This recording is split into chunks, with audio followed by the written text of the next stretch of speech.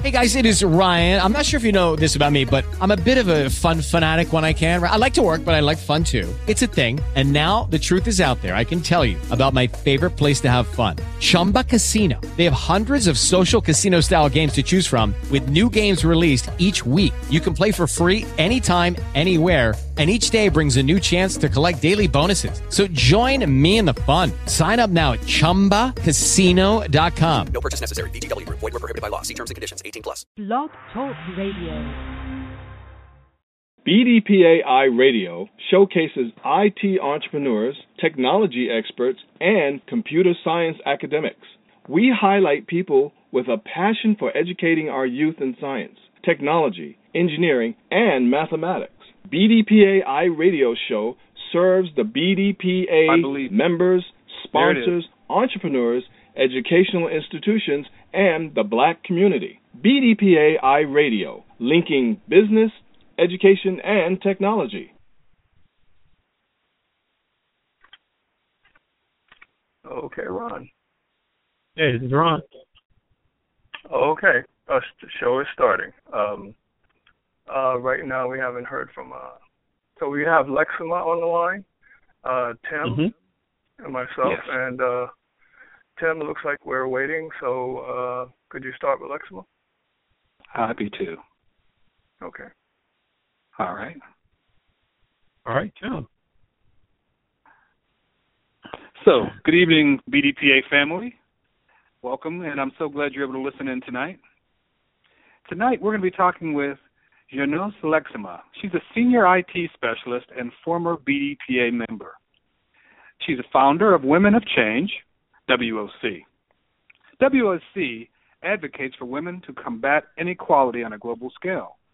So while cultivating young females to end generational poverty and inequality through the 21st century training, Janos is also on a mission to curb poverty rate for the next generation through STEM training for poor girls.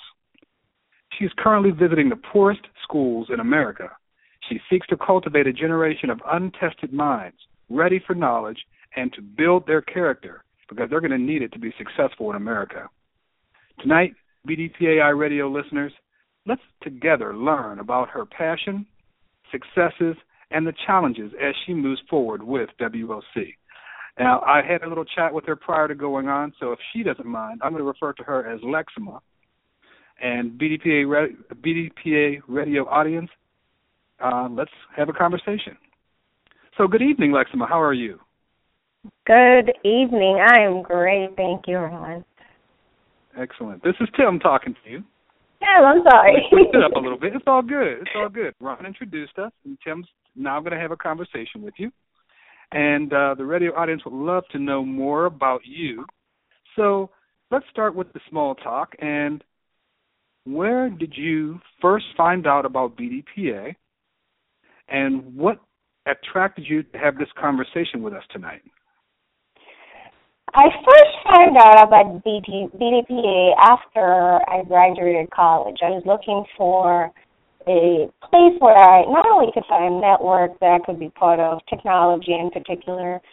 I started doing some research, and it turns out that I came across BDPA as I was volunteering for an organization in D.C., which provides computer training to low-income adults. So through that, I was able to connect with BDPA, and I've since then stayed connected because through the network of folks that I've met through the conference I actually attended in Charlotte, and I stayed in touch. I moved back in 2006 or 2007 after that conference, and I've stayed in touch with everybody until today. Okay. So I'm hearing you say that it wasn't the web presence, but perhaps it was even someone recommending, hey, give a call to BDPA. They might be in tune with some of the things you're doing. Do I understand that correctly? It was actually through the web. I was doing my own research, and I came across BDPA actually. Okay, excellent, excellent. Now, just so we can be specific so everyone knows, I'm calling you and chatting with you, and I'm in Houston, Texas. Where are you located tonight? I'm in Washington, D.C. Okay. How's the weather in D.C. tonight? It's very nice. Very nice. Very good. Yeah. In Houston, of course, Yeah. it's hot and humid, so I would welcome some nice Atlantic breezes because I'm down here. Maybe in 2 months we can switch. Okay, we'll do that. I'll hold you to that. Well, I'm excited to interview you and find out more about you, and we are all wanting to know more highlights about your bio and your background. So you mentioned how you first found out about the organization and involved with BDPA, engaged because of the things you're already passionate about. So you're passionate, and I'd love to know more from your own mouth to our ears about the current things that you're doing and the responsibilities that you've taken on. Sure. My current responsibility or position as the founder of Women on Change is not only from the startup stage to make sure everything from the planning to the execution, making sure the right board members, the right team is on board from the volunteer, but more importantly, making sure the right partners come together to help support the mission of the community that we're trying to help. But ultimately, my role is to make sure all these parts come together in a beautiful way, though starting in a very chaotic way. But my goal is to make sure smoothly they all come together, they actually work smoothly. Okay. And you said have them all come together in a beautiful way. Now, and I've read the description of the ambitious activities that you're involved in, going out to the poorest of schools, looking for the talented people that otherwise haven't been exposed to some of these things that they need to be exposed to, and you're trying to pull from them this vast intellect. Tell me how you go about doing that and how your passion translates into technology and accessing this audience. Sure. I can speak from my background a bit. Having grown up and having grown up poor, having been exposed to technology and being fascinated by it, one thing for me, and being a curious-minded, one thing that I really enjoyed when I discovered, well, first I discovered a computer, and then later on I found the whole online side of it. So I was excited by that part. But having gone through that and then now looking at how far that I've come because of that exposure that I've had, I also realized that there are so many kids like myself who are craving that exposure and cannot find it. So my job is not only... Hold on a second. Did you say there are people craving this, but they don't know where to find it? Yes, absolutely. And I was one of these folks. That's how I found out BDPA. While I was able to have the access and search and come to this point where you and I are having this conversation, some folks do not have that privilege. So my goal is not only do I go into communities that would not otherwise either have a computer at home, but more importantly, being exposed to what's out there beyond their communities or even within their communities that they are not aware of. So not only do I go out there and look for these, I call them hungry minds, but I also make sure that the right folks are around to make sure that we can support these hungry minds. So that passion for me is what, one, the technology has enabled me to do, but now how do I bring it to others who not only can benefit from it, but can also be mentors to their communities and beyond their communities so they can make sure that, I call it the digital divide trend, is closing. So that's how I came to this stage where I decided a startup would be the right way to do that. But more importantly, while a startup is a startup stage, I think it's more important to find the right folks, the right environment where you can actually do this in a bigger scale. Okay. And I see that you are a founder or the founder of Women of Change. That's right. Women on Change. Women on top of change, yeah. Okay. I stand corrected. Thank you. Women on change, women on top of change. That's that right. Being the case, that being the case, you have a very targeted audience. I do. And you have a very specific mission. How's that going so far? So far, it's, let's just say it's going, but part of smooth going, it's not quite there yet. It's a challenge, one, not only to bring that target audience, but two, to bring the right resources to support that target audience. So that continues to be a challenge. However, I'm hopeful because as I continue to share what the vision is and, more importantly, bring the right folks from a team perspective to support that, I think through making sure we have these pieces together, we can bring the right partners and we can bring the right communities of need who actually need this. So as far as how that's going, I would have to say at this stage is actually going pretty well in terms of part of it too is building those relationships.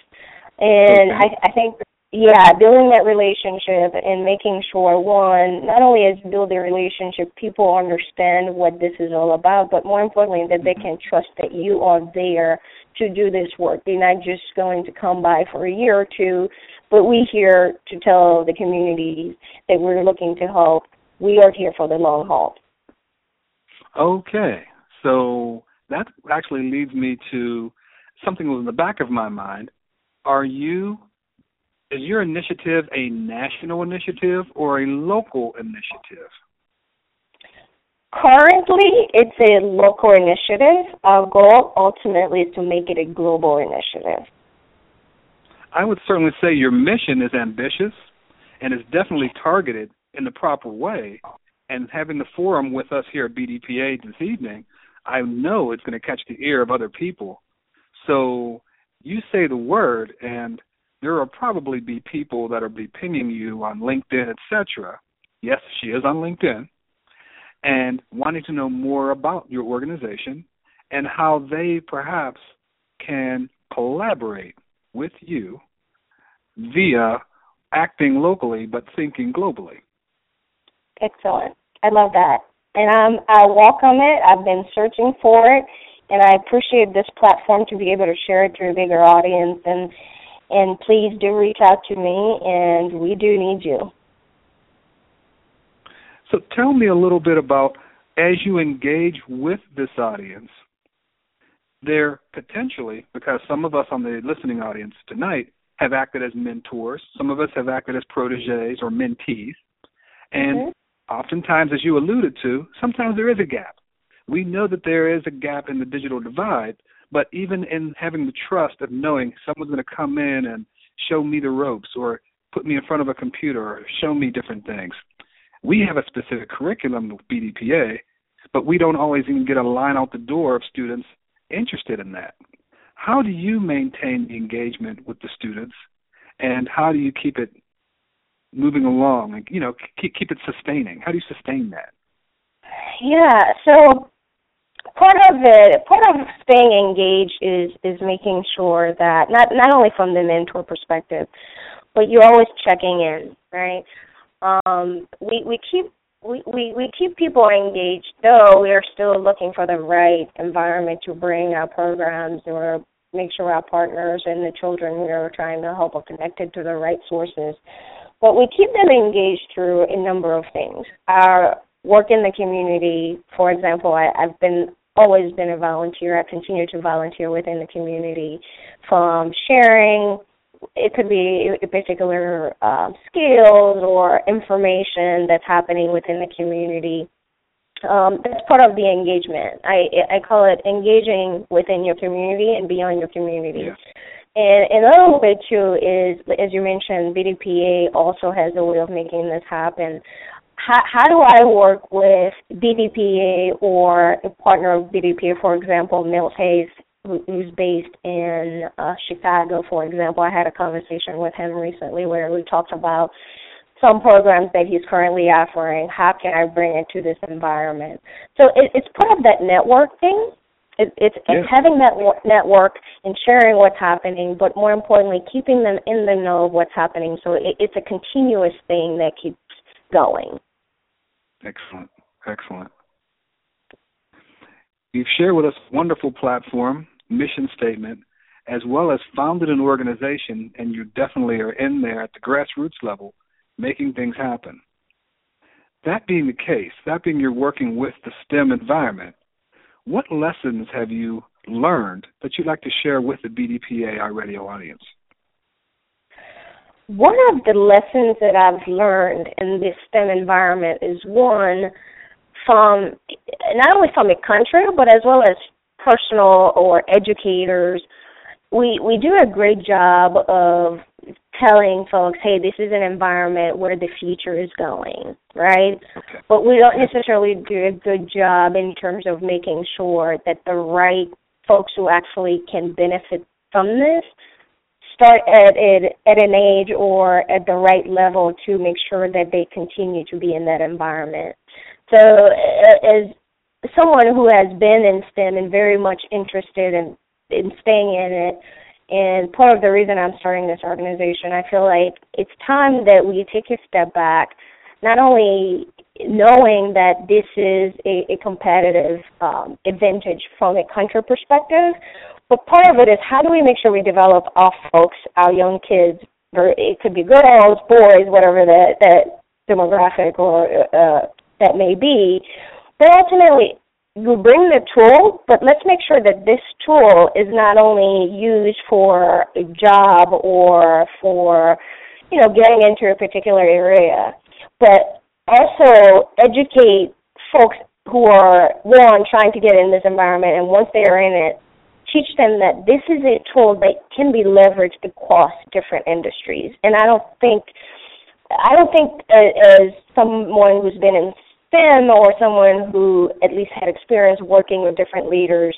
and for something that we're pushing now very much in this country, we need to do a better job doing that. And I think we are aware of that, and I think we are working towards that. And I think that's something for me, one lesson I would say is don't just go into STEM because you want a great job. Go into STEM because you want to diversify where you take it, because not because you can program doesn't mean you have to stay as a programmer. There are so many ways that you can leverage those skills to work across the different industries.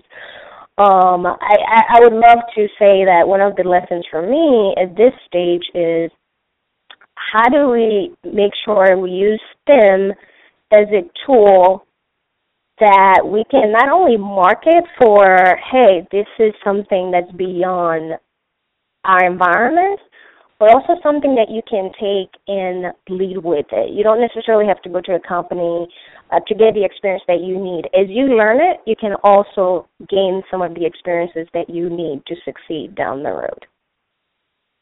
So I'm hearing you say that because of the accessibility of technology, people don't necessarily have to be a computer professional or an engineer to still embrace STEM. No, you do not. And I think that's the whole notion. And I think that's one of the challenges, particularly for women and girls. Uh-huh. If that audience is disenfranchised, I think it's a great message, and I'm sure the radio audience would agree, that, one, you're enlightening people to what's already right there at their fingertips and making them aware just because you're out there and you're using it, but not taking advantage of it. There's some control there that they maybe need to take upon themselves, some empowerment, a great empowerment opportunity. Am I correct? Yes, Tim. You are absolutely on that. Okay. I love the fact, and I'm so glad that you're here with us this evening to share the mission and the accomplishments of the organization and the things that you're doing. It's great. And as you mentioned before, having a forum with us, because we all are, in fact, doers of the bridging of the digital divide, it's great for us to be able to talk together. And you've shared a couple of lessons with us.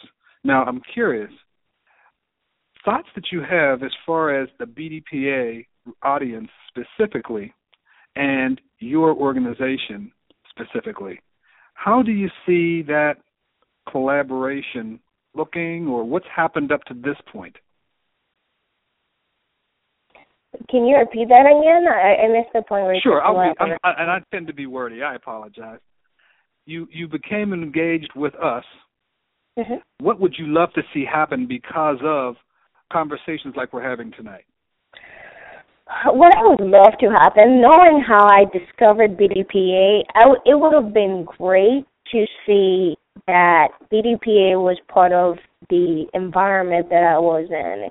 Could that have been maybe having a relationship with the school that I attended? By the way, I went to school in D.C. I attended American University, and I didn't have that. So part of it is, how do we engage communities, universities, as well as the network that we have within that environment? How do we leverage it? Someone like me, for example. So I've had that platform.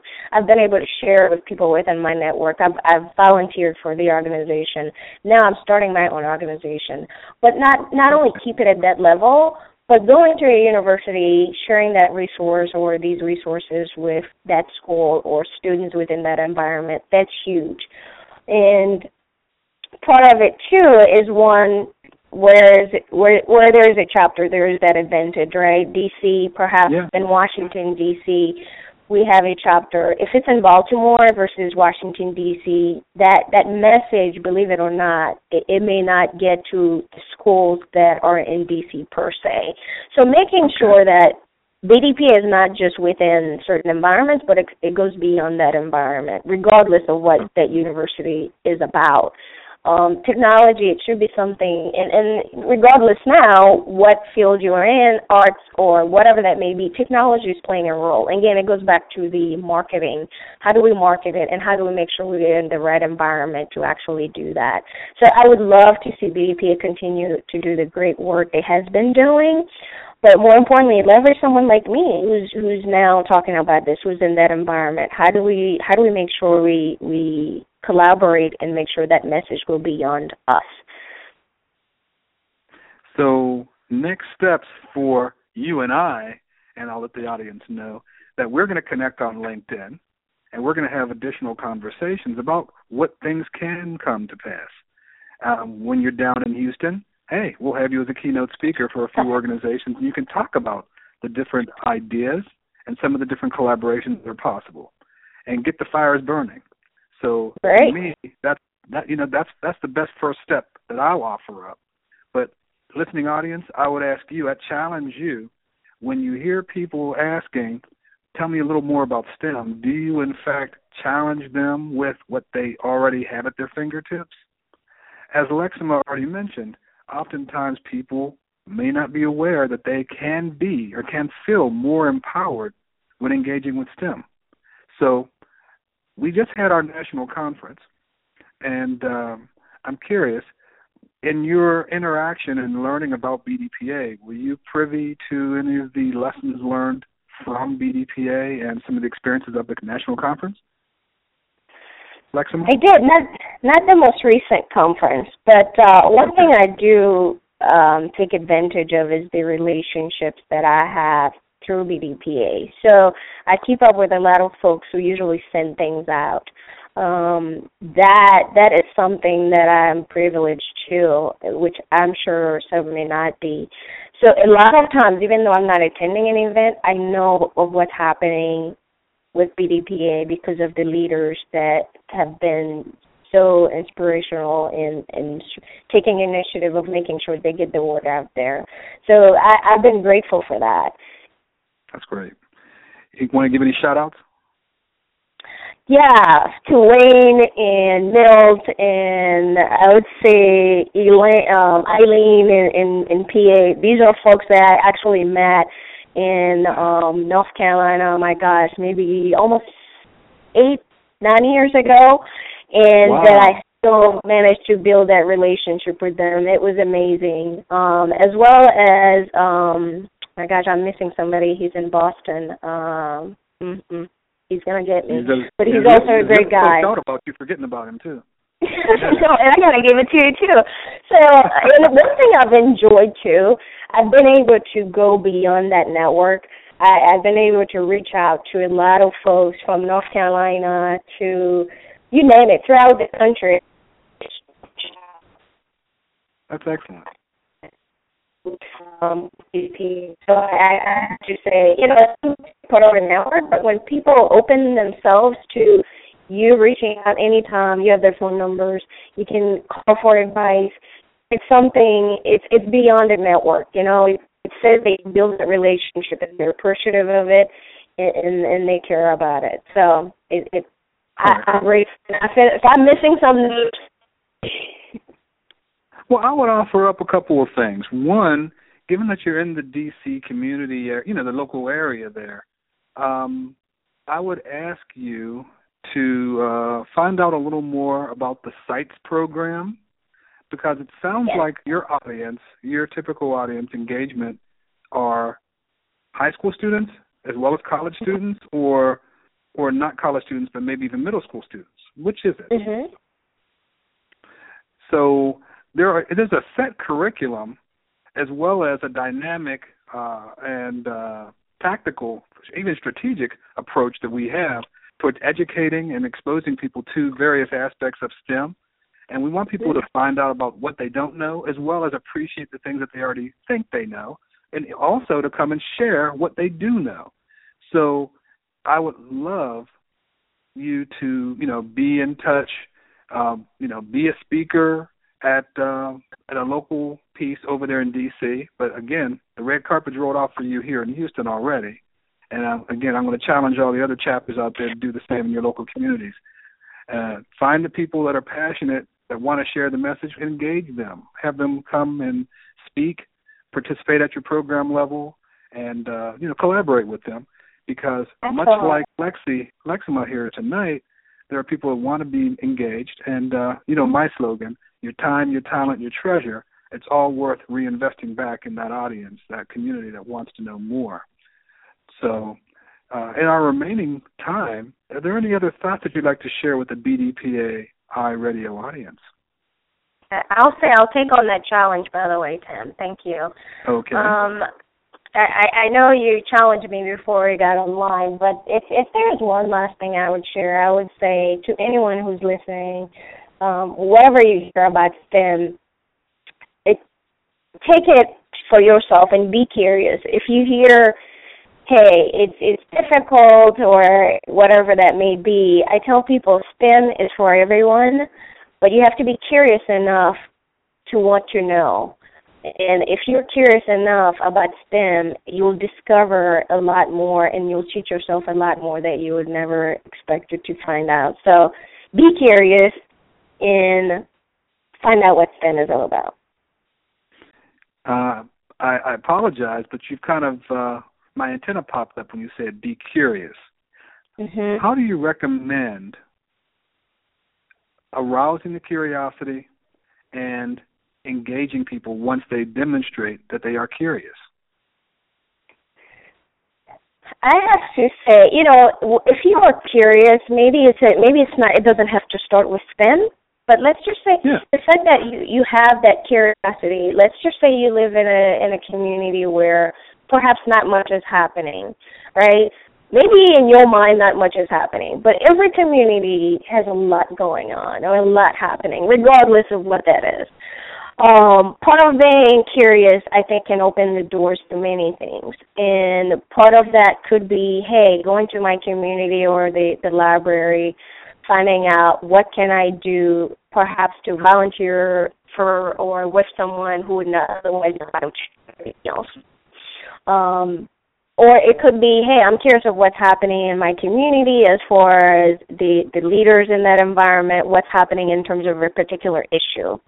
Be curious can open the door, many doors, let's put it that way. And ultimately, if that leads to STEM, so be it. But as long as you are curious, at least by having that curious mind, at least you're opening yourself to possibilities. And I would hope ultimately that means...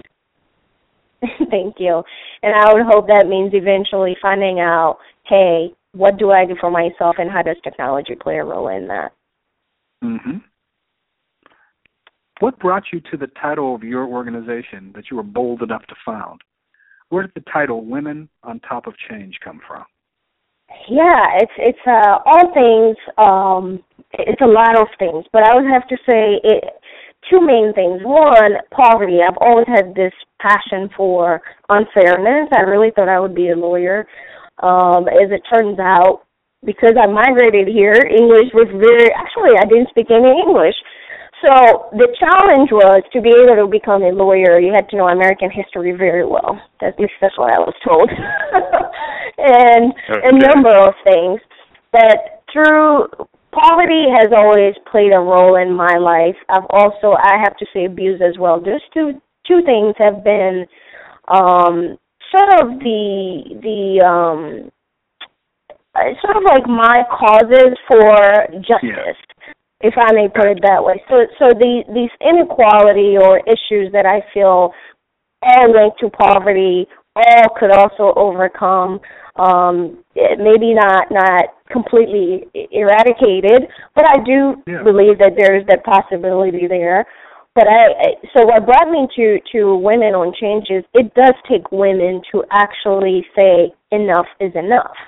And if poverty, the fact that the number of women and girls living in poverty globally is massive, it was important for me, for one, women to play a role, or not even play a role, but lead that mission. Okay. Clearly, we need both men and women to do it. But I think it was important for women to lead it, and then so the girls can follow.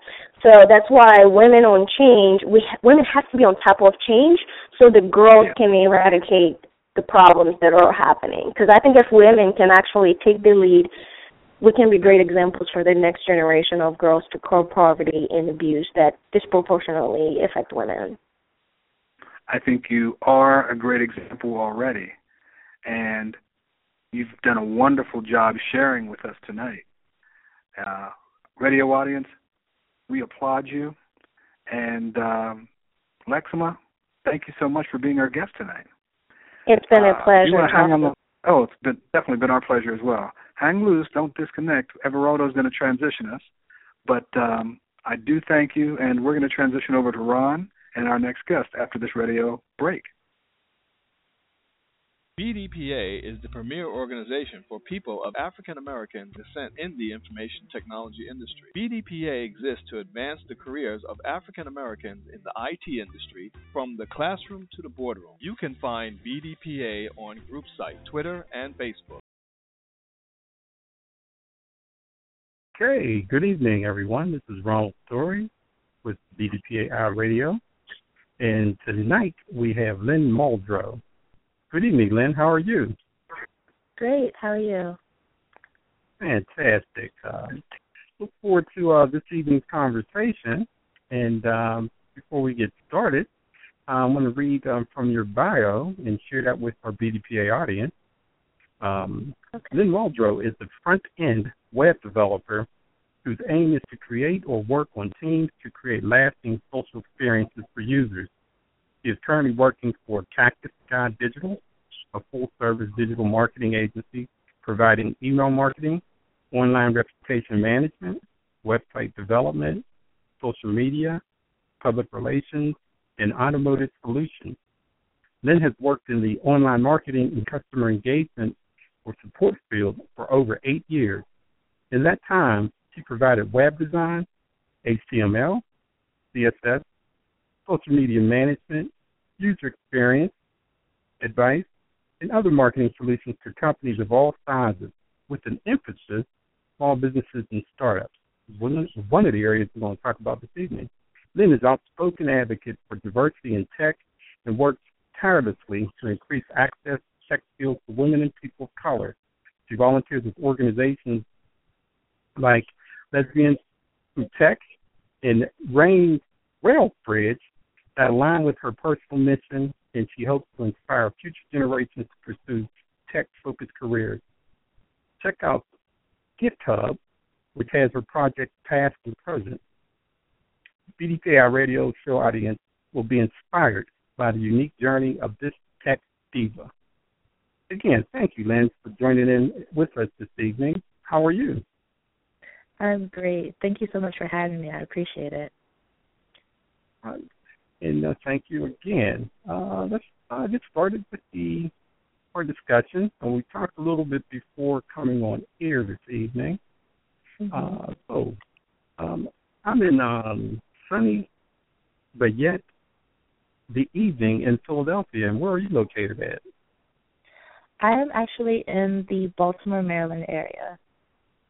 Okay, Baltimore, Maryland. It's a good hour to 90 minutes outside of Philly. And we appreciate talking to you this evening. share with us how did you first find out about BDPA and what has kept you involved?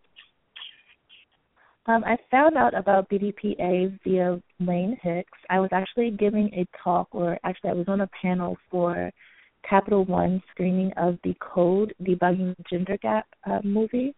And Wayne reached out to me just to let me know a little bit more, not only about the organization and the mission, but about this radio show. So here I am, and I'm very new to BDPA, but I'm learning great things about the organization and the people involved, and I am really looking forward to working with the Baltimore chapter to get it lively and do some fun things. Oh, excellent. That's one of the things that we're really looking for, BDPA as a local and as a national organization, to reach out to others in the IT field that may have been on a peripheral aware of, or not even aware of BDPA, and look at their involvement on both hands with the organization as well as BDPA with IT professionals such as yourself. So again, we thank you for sharing with us this opportunity to have a discussion about that which you do and how others can get involved with it. So tell us more about your current position. That's Cactus Sky Digital. Mm-hmm. Sure. At Cactus Sky, I'm sorry, go ahead. No, I'm going to share with your current position and its responsibilities with Cactus Sky Digital. Sure, absolutely. Sorry to interrupt. With Cactus Sky, I am actually a web developer designer, so sort of a hybrid position in which I help out with email marketing campaigns. And so we build custom HTML templates to send out to tens and thousands of people each day. We work with varied clients, but our niche is the automotive industry. So we work with a lot of automotive dealers. We help them come up with a digital marketing strategy, and we execute on that strategy. So that from my end, I help with designing and coding the templates that will be sent out for a client on a daily basis or weekly basis. Okay. And then how long have you been with Cactus Sky Digital? I've not been with them very long. I actually just started maybe a month or so ago. And before that, I worked for 8 years, and I still do a little bit of freelancing. And I've worked for 8 years just with clients, helping them with their full marketing strategy. And so this would include very small startups and nonprofits who may not have a web presence. I'd help them to sort of understand the full process of sort of getting online, getting a presence, getting their names out there, getting their missions out there, and gaining their first client, customer, or volunteer involved. Oh, great. And your company is a Baltimore, Maryland enterprise, or it's based in servicing? Sure. Cactus Sky actually has two locations, one in Bradenton, Florida, and the other in Timonia, Maryland. My personal company is based in Maryland. Okay, so it's the Columbia, Maryland, and you mentioned Florida. What part? It's Timonia, Maryland, and Bradenton, Florida. Mm-hmm. Great. That's awesome. So you mentioned a little earlier with regards to, well, in your bio I shared, with regards to small business development.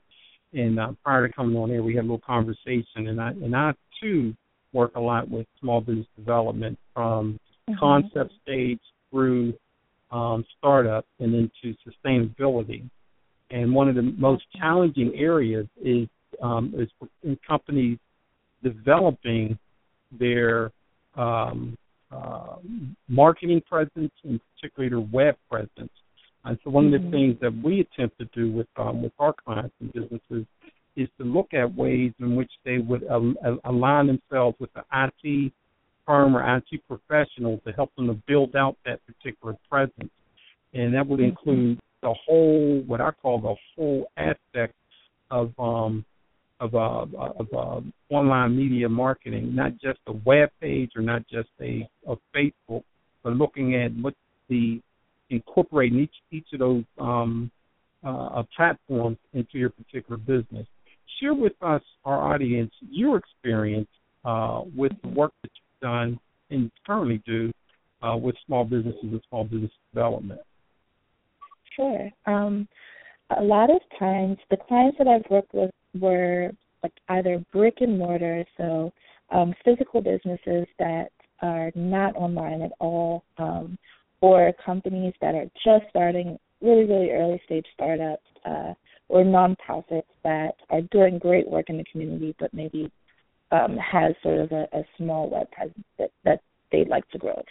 So just sort of assessing the businesses that I tend to work with, there are things that I like to present. So, because there's a lot of pieces to sort of the marketing puzzle as it regards having a sustaining web presence, I like to sort of assess where the business is currently. So say, for instance, for a brick and mortar jewelry business, I'd come in, we'd have a discussion about, what their goals are, what their current data is suggesting by way of the market, by way of interest, and things of that nature. What is their volume in sales and things of that nature, and where are we going to go with building a web presence? And from there, gaining that sort of data and getting the insight from the business client, I'm able to sort of say, hey, I think because one of your goals is to maybe sell 10,000 pieces of jewelry by next year, a really great idea, I'd suggest from there sort of different social media presences, different ways to present themselves on the web that would position them to get new customers in that field. So a lot of what I did was not only sort of sharing my expertise in the overall sort of marketing field, but it was just to really hone in on what they were looking for and help them to get to where they want to go using the tools intelligently instead of just having a website there, actually using that website in order to promote maybe their Instagram where they have several pieces of their jewelry on display, then pulling that data back and those information and customers back to their brick and mortar business so that, maybe they'll have a sale on the jewelry. They've used their Instagram to pull those interested customers to their actual physical store. And so through their web presence, they were able to meet their goals because they were intelligently using the tools and the social media outlets. So that is a lot of what I did for clients, just sort of helping them to find their way online. And then I would help to create a presence. So being the voice behind their Instagram, being the person that is coding their website, using a CMS platform or HTML and CSS. So that's some of the things that I did. Okay, great. And that's one of the things that, three things I'm going to touch base on, which just share with our audience. And that's one of the things that we, look toward and when we talk about business development is the entrepreneur or the business in itself becoming aware of how they will approach their market. And you did share that as you shared part of that in sitting down with the business and looking at their marketing presence, looking at their business plan, what are their goals, what are their market interests, and in that to look at ways for them to reach that particular market. And one of the things that I share a concept also that's called distribution channels, of which your work and your expertise helps to that individual company to move into those various channels. You mentioned Instagram, you mentioned a web page, and then there's other platforms.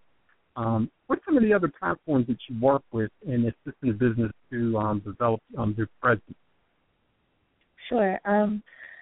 We use all of the social media channels, so Twitter, Facebook, Instagram, Pinterest, and I really base it on what they are doing and what sort of markets, again, they're trying to reach. So, again, for a jewelry business, because Instagram has, an 18 to 34 demographic that is really, really interested in Instagram and what's there, and there's a separate demographic maybe for women who use Instagram as maybe a shopping platform. We take those sort of known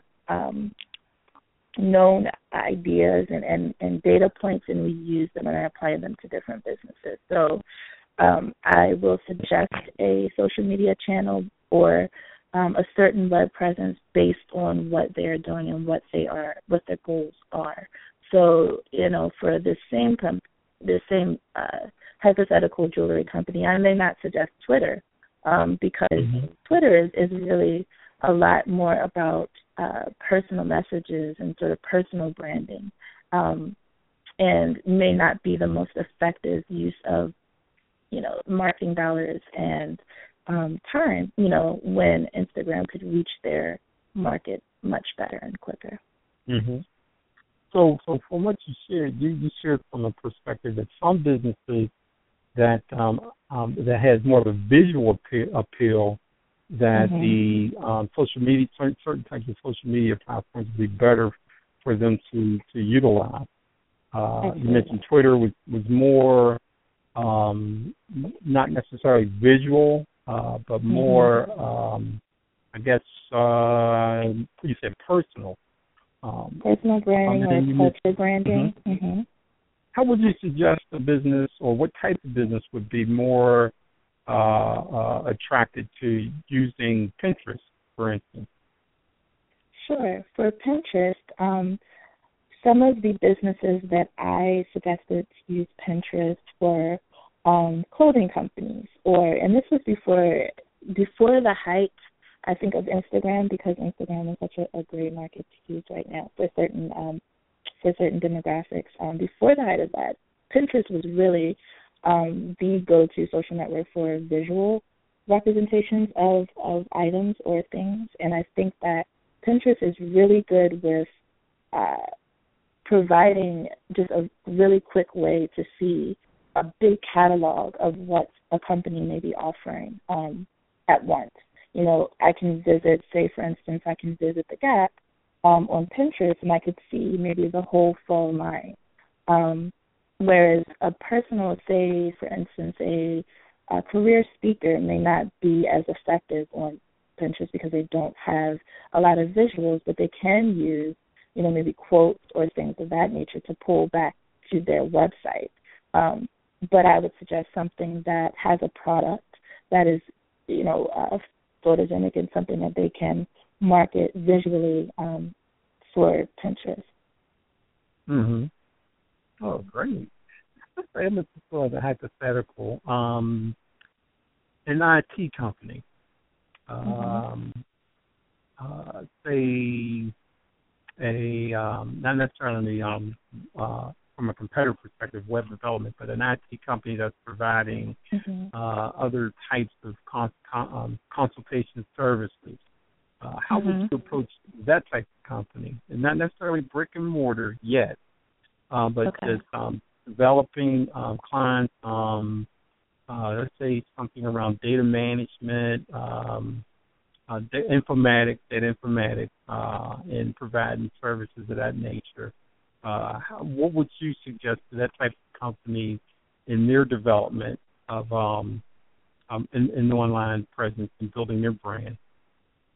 Sure. I think for an IT company, especially a consulting company, the key thing that clients will look at the most will be their website. A lot of times, IT consulting firms will have not super great websites, and if you are promoting that you are going to provide a service that is digitally focused, you'd want to have a really, really good and strong web presence so that when a client comes to your site, they're affirmed that you know what you're talking about, that you apply the same, principles and same advice that you'd give them to your own branding. And so you really want to make sure you have a really, really strong web presence first. From there, I would probably suggest Twitter, because IT consultants, especially, they get a lot of their business from word of mouth. And from one company using them and saying they did an awesome job with my data management, I really think that you should go and use this company. So the more that company has a personal sort of message and is jumping into conversations that are relevant to IT consulting on Twitter, they'll be able to get name recognition and eventually clientele from their Twitter and their really strong web presence. So that's what I suggest for Excellent. One of the reasons that I asked that particular question is that when we look at firms that has an interest in going after government marketing, even on the services side, as far as IT services or even construction or project management services, having that web presence is the first thing that a contract manager is going to do with any of the agencies at a state, local, or federal level would be to see where's this particular firm or business showing up online.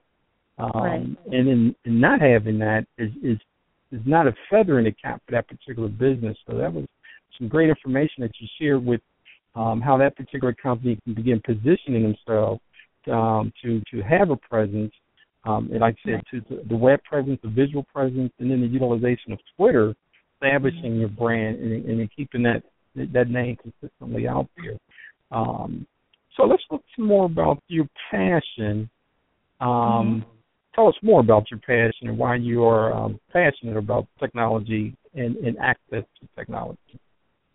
Sure, absolutely. I honestly think that through sort of knowledge of tech and through the attainment of sort of tech skills, you get indirectly a lot of power. There's a lot of power in being able to create something by hand. Whenever you have an idea, you're able to sit down in front of a computer and make that idea come to life. And I think that there's so much power, especially for our, group to be able to do that. And so I want to be able to give that to others.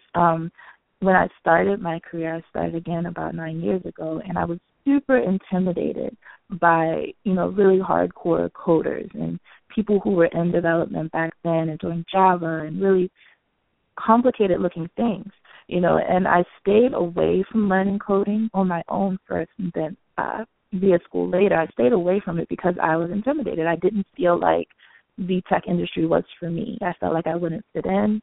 I felt like I would never understand how to code or what things meant. But over the years, I started gaining confidence. I was able to read HTML, and I was able to understand CSS and PHP, and it gave me such a confidence. And when I attended General Assembly for web development, and when I attended that school, again, I felt that same bit of apprehension about sort of learning things where I was in a class of people who did not look like me, who were, I felt, more skilled than I was. And to come out of that, with this newfound set of skills, and to be able to, again, sit in front of my computer, have an idea, and create that idea, it inspired me so much to be able to, not only make things and be creative and share my ideas with the world, but to help others to get there as well. It really, personally, it improved my situation, gaining tech skills, and it really gives me a lot of leverage in the career field. I'm able to sort of go anywhere, work in any state, and have my skills transfer. So I really am very passionate about not only getting more people access to tech skills and programming knowledge and things of that nature, but teaching people that it's not as hard as, it's been made to seem. Like, these tech skills are out here, they're for everyone, and you're able to learn it, grasp it, and take with it and run with it. So, yeah, excellent. So Sharon, starting your career in 98, utilizing the computer as a tool for power, a tool that can create power from ideas. And you say that your entry into the field, that you were intimidated from coding, and you stayed away from it for a while?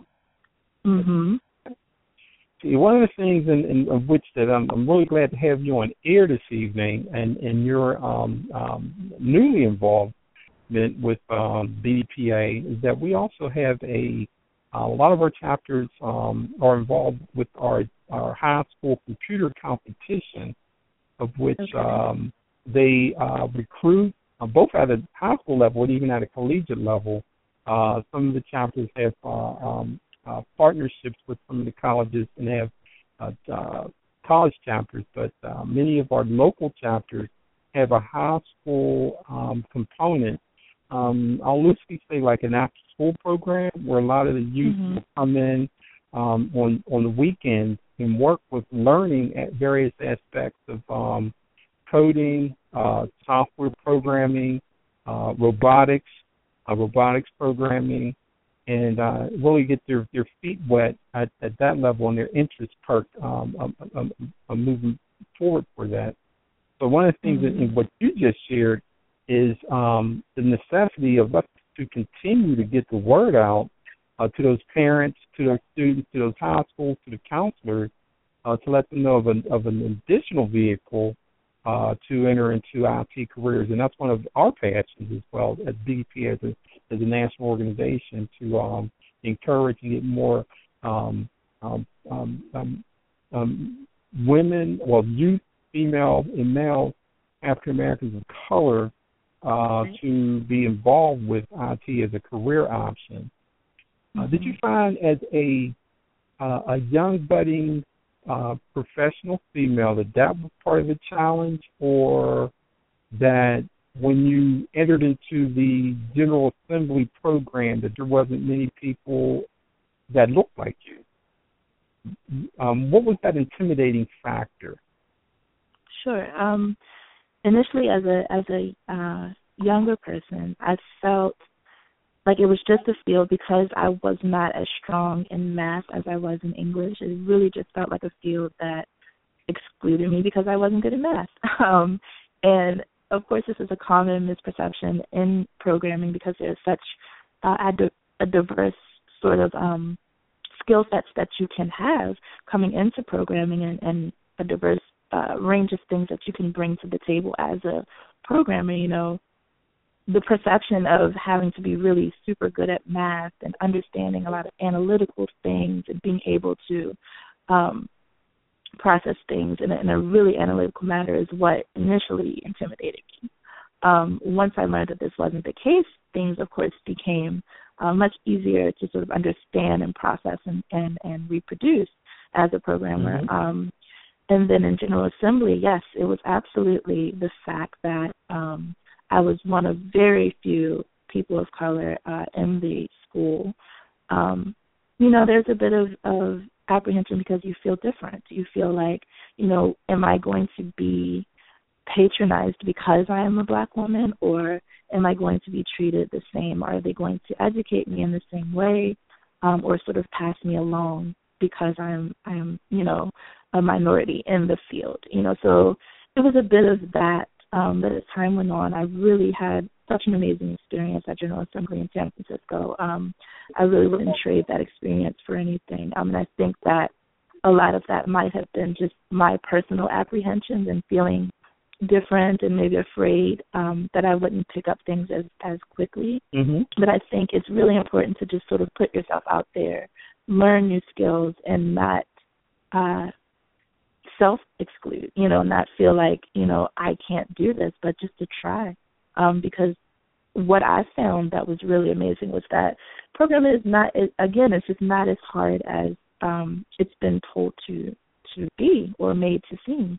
And having, I guess, a design background helped a little bit, but, you know, I'm finding that it's easy to understand, and I want to give that sort of discovery to other people.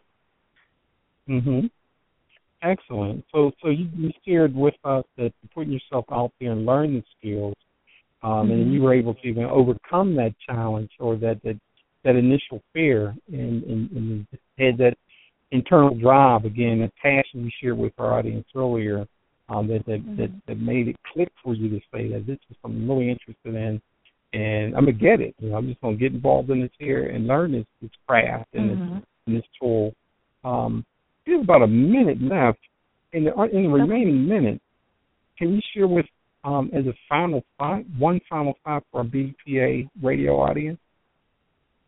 Sure. I would say, one, if you're not already in the field and you have any sort of interest in tech or in programming, just do it. Like, don't feel that you're going to be an anomaly. Don't feel that, you know, math is really hard and you're going to be excluded that way, just do it. Just try. There are a lot of different free resources to check out online that will give you programming knowledge. There are a lot of paid resources that you can look at for more intense learning, but just do it. I was able to, transform my life. I increased my salary by $50,000, and it wouldn't have been the case if I had not just decided one day that I was going to learn these tech skills and just do it. So my advice is, if you're thinking about it, just don't even think about it anymore. Just go ahead and gain tech skills and get the power of creation in your own hands so that we can build things for other people of color.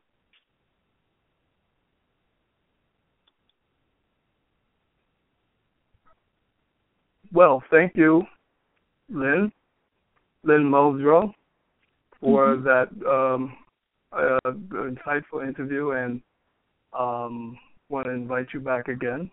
Again, this is Everaldo Gallimore, studio engineer, and also I would like to thank Miss Lexima, Jean Noir Lexima, for being on the show. And, again, this has been BDPA iRadio show, October 13th, 2015. And, so, again, okay, Ron and yes, Tim. back on the air. Sign and off. All right. So I was just saying good night to Lynn and Alexima. So, again, I'll let you sign off. Okay. Thank you. Thanks so much for having me. You're welcome. I'm here. Bye-bye. All right. Okay, thank bye-bye. you. So, Ron, close out. Thank you, everyone, for listening to BDPA iRadio. And tonight we had as our guest Lynn Muldrow of Cactus Sky Digital, and also Janoz Lexima of Women on Charge, some training for youth and disadvantaged girls. And again, I'd like to thank you for our listening audience for BDPA iRadio. Have a pleasant and beautiful evening. Good night.